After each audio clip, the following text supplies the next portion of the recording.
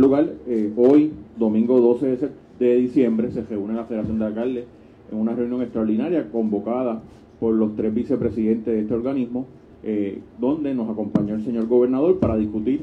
varios asuntos. Quiero dejar claro que tuvimos un quórum de 30 alcaldes de los 35 que componen en estos momentos la Federación de Alcaldes. Alcaldes que no estuvieron presentes fue el alcalde de Utuado, porque estaba fuera de Puerto Rico, el señor alcalde de Toabaja, San Sebastián, Humacao y Yauco. Dentro de la agenda que teníamos durante la tarde de hoy, fue escuchar mensajes de nuestro señor gobernador, en honor de Pedro Pierluisi. En adición, notificar a todos los compañeros alcaldes federados sobre la notificación que se recibió aquí en la federación sobre el FEI, sobre la destitución del pasado alcalde de Guaynabo, Ángel Pérez, así como también se discutió el tema de ocupar la vacante del CRIM, que la ocupaba en la Junta del CRIM, que la ocupaba el compañero alcalde de Cataño, y también se trabajó el asunto de la vacante de la presidencia de la federación, como también nos acompañó personal del Departamento de Salud para tocar diferentes temas, lo que tiene que ver con el sistema de rastreo municipal.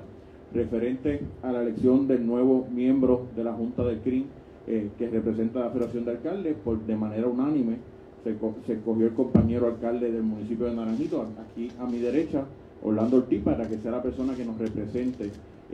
a los alcaldes federados en la Junta del CRIM. Referente a la vacante de la presidencia de la Federación de Alcaldes, de manera unánime,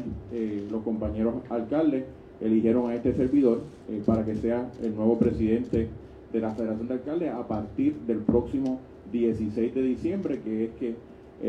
se hace efectiva la renuncia del compañero alcalde de Guaynabo, Ángel Pérez. Esos fueron los temas que se discutieron, esas fueron las decisiones que tomó esta Federación de Alcaldes